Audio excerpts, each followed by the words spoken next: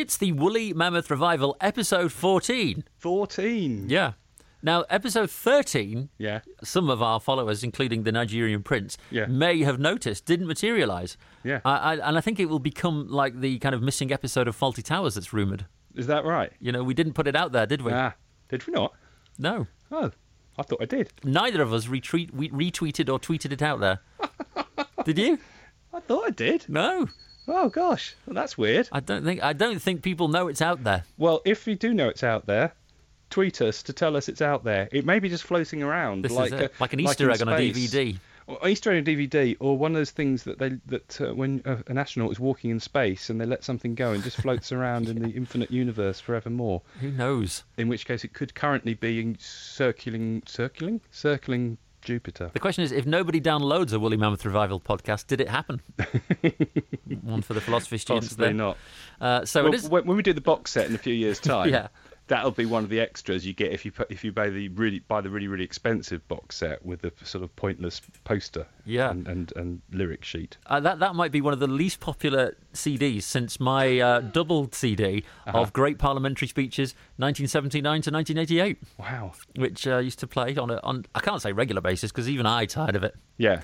But that was something you could actually purchase, and it was a series of speeches from Parliament. What was your favourite?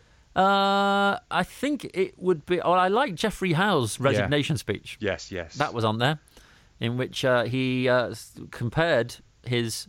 I think was he sacked as a minister? I think he was sacked and then resigned, and he compared his sacking to being mauled. He was mauled. on the backbenches when he made that speech. Yeah, he said it was like being mauled by a dead sheep. Yeah. And there's another good one, a very sobering day in the House of Commons after John Smith died. Oh yeah. And it does make you realise that the quality of politician back then, I think, was a cut above. Yeah. What we got now. And I mean in all parties. I mean just in the general deportment and ability to speak, and deploy certain language. That made them like he used to. But I think that's where the Woolly Mammoth Revival will sit in the pantheon of or CD in the bargain releases. bin. Yeah. More like.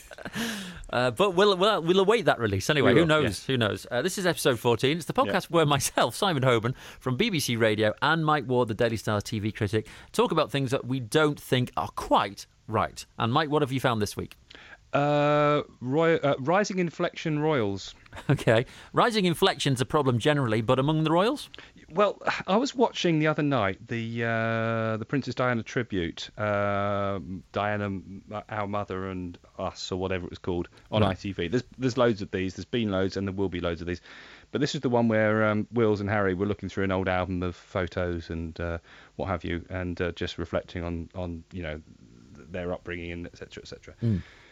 But as a sort of entirely separate issue, a side issue, I noticed an awful lot while they were doing interviews to camera, and also when there were shots of them paying visits to people, charities, that both of them have developed this sort of habit of the rising inflection. Oh, really? Not every sentence, because that would be annoying, but unbearable. A fair bit. And I'm sort of thinking, well, the royals, do you really want that from the royals as such? Because if you can imagine the Queen talking like that, or doing her Christmas address. And then, she talk about the year. I mean, you're irritating me now. It's really irritating, and I sort of I mean, I know this has been going on for years. If you go on YouTube, there's something from dating back to the mid-90s. There's a news report from was it Connie Chung, American news presenter, right? Something like that, and she did an entire report, and it's like 1994, talking about people and this thing that's developed. So I think it sort of stems back to the mid-90s. I've always hated it. I continue to hate it, even though it's an older, it's an old thing to moan about these days. But just seeing the royals do it, I'm sort of thinking, whoa, that's a bad step. Well, it's a bit like my politicians' comment of earlier, that, maybe they don't make them like they used to. No, I wouldn't get Liz doing that. No, you wouldn't. No, this is it. And it's spectacularly annoying and wrong, and that's kind of it, really. It's a brief one, but I feel uncomfortable with that, and I feel it devalues the monarchy.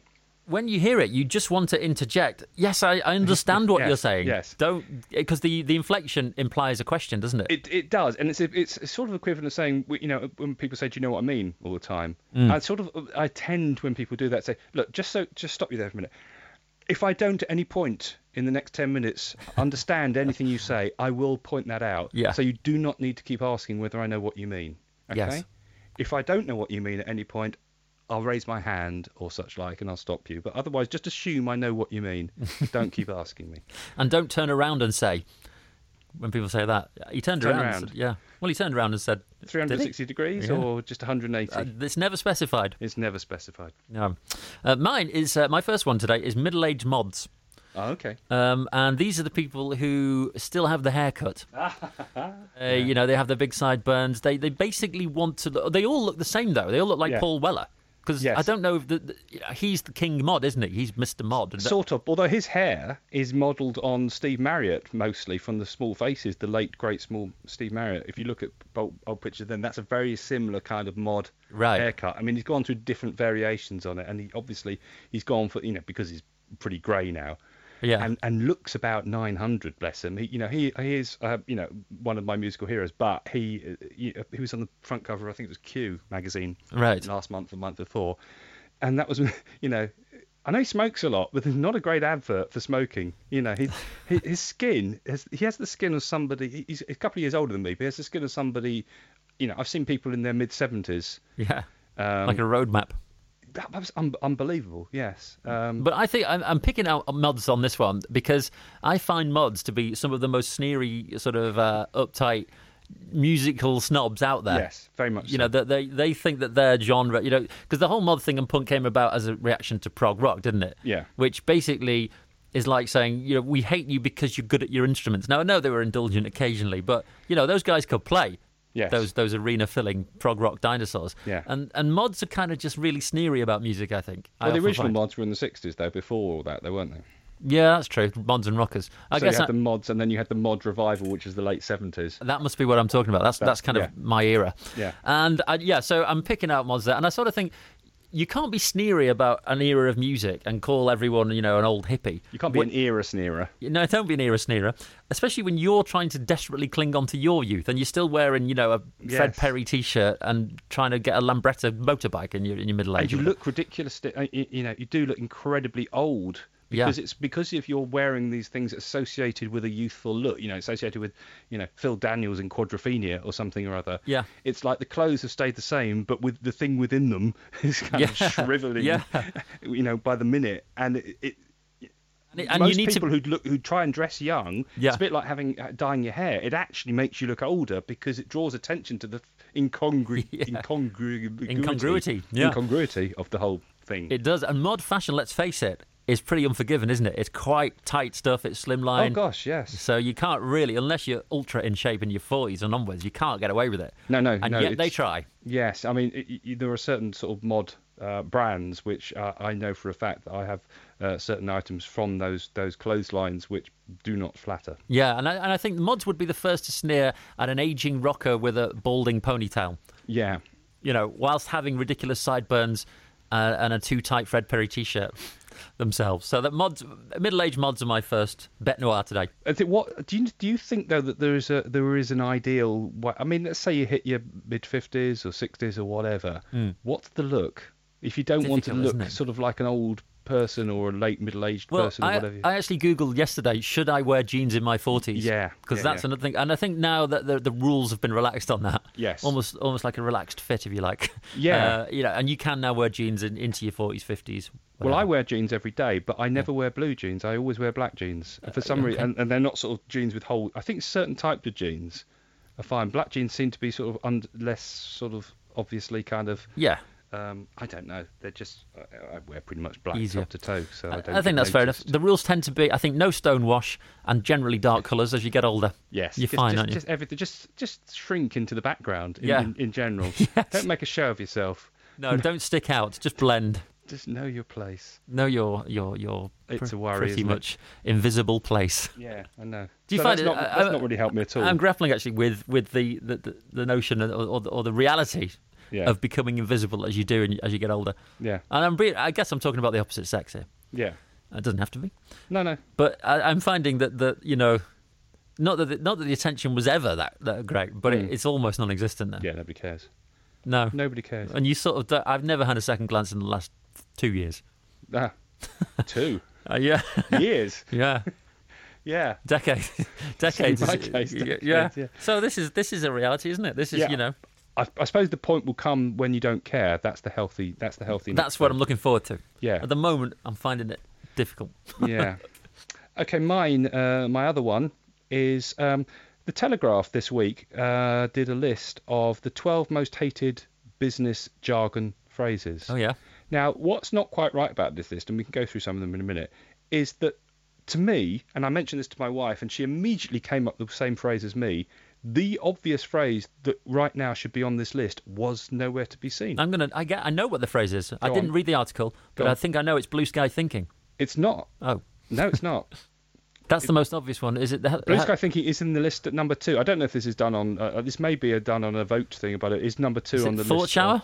Of 12. Thought Shower. No, you're well up on these. It's number 6. So that's on there. Yeah. I didn't see that. I genuinely didn't see the article. Is it helicopter view? Helicopter view. I'm just looking at that. That's when you take a kind of a wider picture. Yeah. Helicopter. It's not there. Helicopter is not there. Low hanging fruit. Low hanging fruit. As in, let's get the low hanging fruit. Let's pick off the. That's just an unpleasant picture that conjures up. Anyway, that's not on there. No, should I tell you what they are? The phrase wasn't low hanging testicles, Mike. It wasn't. Just to make that clear. No, it wasn't. Absolutely not. No. Good point. Thank you for that. No, I'll go through the list. Okay. Yeah. Quickly. We've got all year. Why am I saying quickly? Yeah. Well, the CD will have to fit it on, obviously. The best true. of. That's true. Well, 70 minutes max. Good point. Touch base is number 1. Yep. Blue sky thinking, as I said, is number 2. Mm-hmm. We're on a journey is number 3. Yeah, that's more X Factor, isn't it? It is. Yeah, I was thinking that. Game changer is number 4. Yep. Number 5 is no brainer. Mm-hmm. Number 6, as we say, is thought shower. Number 7 is... you see, these seem a bit dated to me. These are the ones that people moaned about 10 years ago. Yeah, I agree. Number 7 is run it up the flagpole. Now, to be honest, because I don't work with people or in an office or speak to many people ever. I've never heard anyone say that. No, I've never heard anyone say that. You might say put it out there. Just flying a kite is another way of saying that. Number 8, if you don't like it, get off the bus. Nope. Now, the only time I've heard that is if I'm on a bus, which I don't think that's what it means. And there's something unpleasant happening. Something unpleasant happening. Like the driver, I don't know, picking his nose or taking a route I don't particularly favour. Yeah. Number 9, mission statement. Number 10, pick it up and run with it. Well, again, that's just kind of general parlance now, isn't it? Yeah, really? I don't have. Number 11, punch a puppy. No, that's maybe. I don't even know what that means. Maybe in Mad Men, but not in any regular office. And number 12, let's get our ducks in a row. Again, that's fine. I don't think that's particularly annoying. No. I mean, I've been into meetings where people have said, or is it tribunals, where I've said, I really need to get my ducks in a row here. Yeah, they said, you're still fired, mate, whatever. Yeah, but I don't think this... Yeah, they're old. That's like they've rehashed a bit of copy from mid-90s. Like yes, it does feel... the one that I would put top of the list, and the one that I encounter on a daily basis, obviously in print and on screen rather than in conversations, is reach out to. Yeah, that's the latest. Yeah, that I would say is the most annoying latest one. Yeah, it's there, Thanks and I get it all out. the time. And I get it in for instance, I receive part of my job writing about soaps, as in soap operas, not about Palmolive. Yeah. And I get the sort of synopses of storylines coming up in the weeks ahead, and you'll get storylines like one character reaches out to another character in one particular, in Tuesday's episode, so and so reaches out. So I think. And it actually means no. What they're actually trying to say, and because it's written presumably by somebody half my age, is just contacts. It's in touch with. Yeah, approach. Yeah. And I don't mind. The thing is, I don't mind Americanisms creeping into our language because we all do it. I mean, when I say hi, it's an Americanism. Yeah. When I say kind of or sort of, these are Americanisms. Mm-hmm. And to a degree, I quite like certain aspects of American sort of relaxed, less uptight nature, the fluidity of the use of language, but that's just a stupid expression. It doesn't sort of make any sense. It's much easier to just say ring someone, call someone, contact someone. Reach out to just sounds like, well, it makes it sound like an old Four Tops hit for a start, but it just sounds ludicrous. No, I can see what it means. I don't think the phrase completely doesn't describe what it is, which would make it ludicrous. I think you are attempting to make contact with, so you're reaching out to them in the form of an email. Yeah, I don't Why think reach out to it? To me, it's arms, outstretched arms. It's it feels like almost like semi-religious. Yeah. I bet. Well, okay, give it a year or two, and you'll be fine with it. Well, I won't. I will never be fine with that any more than I'm fine with the other thing. that really annoys me. It was the phrase that your wife thought about that wasn't on there. Was it going forward? Because that's another old one. Going forward is no. It was reach out to for both of us. Oh, it was right. Yeah, going forward is just noise. I know. Going forward is one of those things that you just take it out of any sentence, and the sentence is perfectly fine without it. Yeah, and to be honest, I've not appropriated that myself. No. So I might use it going forward. Beat me to it. Yeah. My other one for today is the fact that when people point something out, it changes it. And that's not a good thing. Changes it for the worse. Okay. And the example I'm going to use is the relationship between Piers Morgan and Susanna Reid, is it? Yeah. On Good Morning Britain, which I've been watching a bit of, and I think it's pretty good, actually. Right. But there's been a lot made of how Piers plays this kind of domineering alpha male part, and Susanna sits there kind of rolling her eyes and tutting and going, oh, if I can just get a word in edgeways. Yeah. And that's the sort of dynamic and relationship that they've built up. But perfectly naturally, I thought. Yeah. The problem is, as soon as it started to get pointed out, and I've watched it since, they now massively overplay it. Yeah. So it's so much more exaggerated now, and it's not the same. And it's become, they're aware of it now, and they inevitably, because of the amount of attention on social media, and whenever Piers does something a bit rude, it's almost it's a piece on the Daily Mail website in itself. So now it's kind of ruined it. What was quite a naturalistic, and I'm going to say organic. I nearly said organic. I was going to say, do you know what? I was literally just about to say organic as well. and it was that, and now it's contrived. Contrived and forced, laboured. Because somebody's sort of, And overcooked now, Yeah. And I think it ruins it. So what I'm trying to say is what we need to do, when we notice something good, leave it. Stop pointing it out. Yeah, otherwise it becomes a thing. And anyone can be afflicted by it. Because another example I've got here is I thought this happened in an excellent, brilliant comedy programme called The Thick of It. Do you know that? And there was a character on there called Malcolm Tucker, played by Peter Capaldi. And in the first series, he became noted for his... People noticed that he had this really funny, sweary turn of phrase. Yeah. And everyone started to share it on social media. And then when they wrote in the second series and the third series, they kind of put more of it in. Yes. And it ruined it. Like, there was a bit of subtlety to the first series. Yeah. Then, by the time of the film, a good few years later, it was so exaggerated as to be completely unrealistic. In the first series, I think he was modelled on Alistair Campbell, the New Labour press secretary of Tony Blair. Spin doctor, and enforcer, as you might say. And you could almost believe that the character was, the man himself. There was a subtlety and a nuance to it that was believable. But in subsequent series, it just went off the scale, and I thought it ruined it. So, it's as if they've sort of...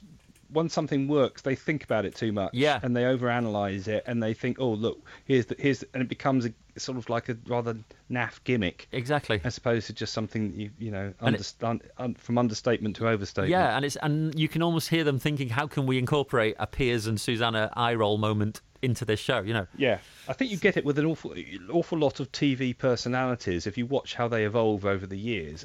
Celebrity chefs in particular, because ultimately they all have to have some sort of gimmick. Otherwise, they're just people doing recipes, and that modern TV doesn't really allow for that. So it's a bit like the I don't know, Gordon Ramsay swearing, or Jamie Oliver in his early days saying pucker and malarkey a lot. And it's as if they've sat down with a sort of PR people and an agent and gone through some focus groups and saying, what sticks in your mind about this personality or this program?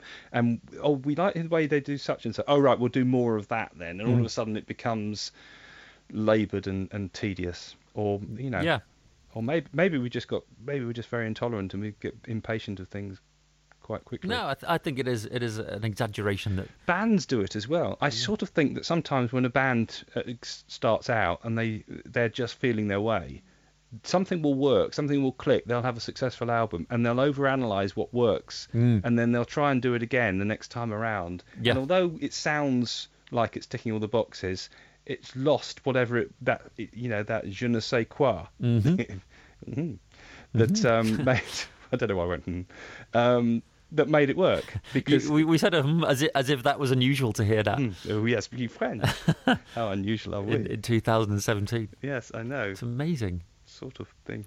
So that was I think you're right there. I think there is something in that. Oasis were guilty of that, weren't they? Oh yeah, well I think most bands, most everything is guilty of that. You sort of find something that works and you overdo it a bit. That's the secret of life. Find something that works for you and overdo it a bit. That's what we need for the Woolly Mammoth Revival. We're still searching. Until people have got bored with it, and then do something else. And then release a best-of CD. And then release a best-of, not that anybody could tell it apart from the worst-of. Yeah. I've not even had a chance to mention my friend who brings a boiled egg in tinfoil. Really? I was going to say it was not quite right, but in the end, I thought, that's great.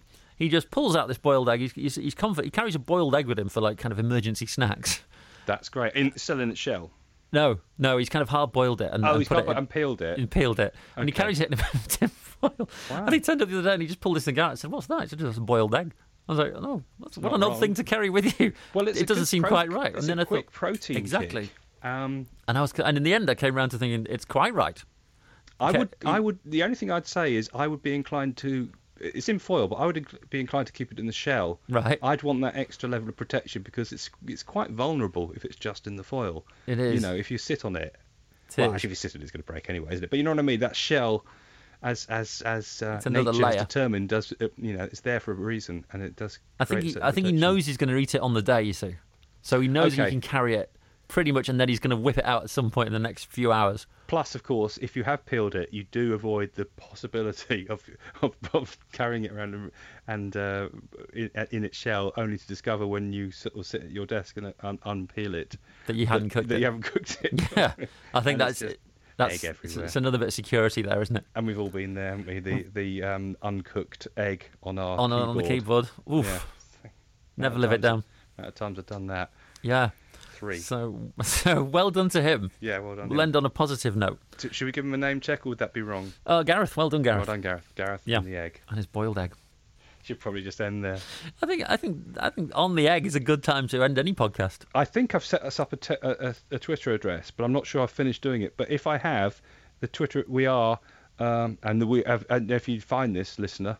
If you find this, we have no followers at all because I'm not entirely sure I've finished off the whole process. But it's Mammoth of Wool, at Mammoth of Wool. I tried all the other permutations. I tried everything. What about the not quite right? Yeah, that didn't work. Right. I tried not quite right. I tried NQR. That was too short. So I thought, right, I'll tell you what. I'll do at NQR, as in just double it. So not quite right, not quite. Surely nobody. Oh no, that's been taken. Wow. Who the hell? I don't know. Has chosen NQR? This is parallel universe stuff. This is just mad. What the heck is somebody doing with that? No. What's going on? I think for the moment, Mammoth of Wool is working. But we shall see. If you're listening, what's her name? I think it's Dina69 for you. Yeah. If you're listening, Dina, Diana, whatever your name is, if you wouldn't mind just trying that and seeing whether that works for you. Send us a not quite right. Yeah. At Mammoth of Wool. Just words, please, though. If you wouldn't mind. Yeah. Yeah. And we'll try and incorporate them. Or if you've got them, you can send them to our Twitter handles of @SimonHoban or @Mike Ward on TV in the meantime. And we'll read them out on this podcast. And then all 7 of you can hear it back. 7 now. Yeah. We look forward to your tweet, and we'll get them on our next edition if possible. And you can find that, like this one, on SoundCloud. And unlike episode 13, it is there. It's just that we didn't publicise it. It's there. It's there, but we didn't tell people it was there. Well, I was going to text you and say, because I tweeted it. If you go on my Twitter you didn't thing, tweet it. It's there. Did you? Seriously, yeah. And because I was going to say, I think, why have you not retweeted it? Oh, well, I thought you hadn't tweeted it because it was such a, let's say, mystery episode. No. Although I quite like the idea that I haven't, and that it's like discovering an extra biscuit in the cookie jar. Yeah.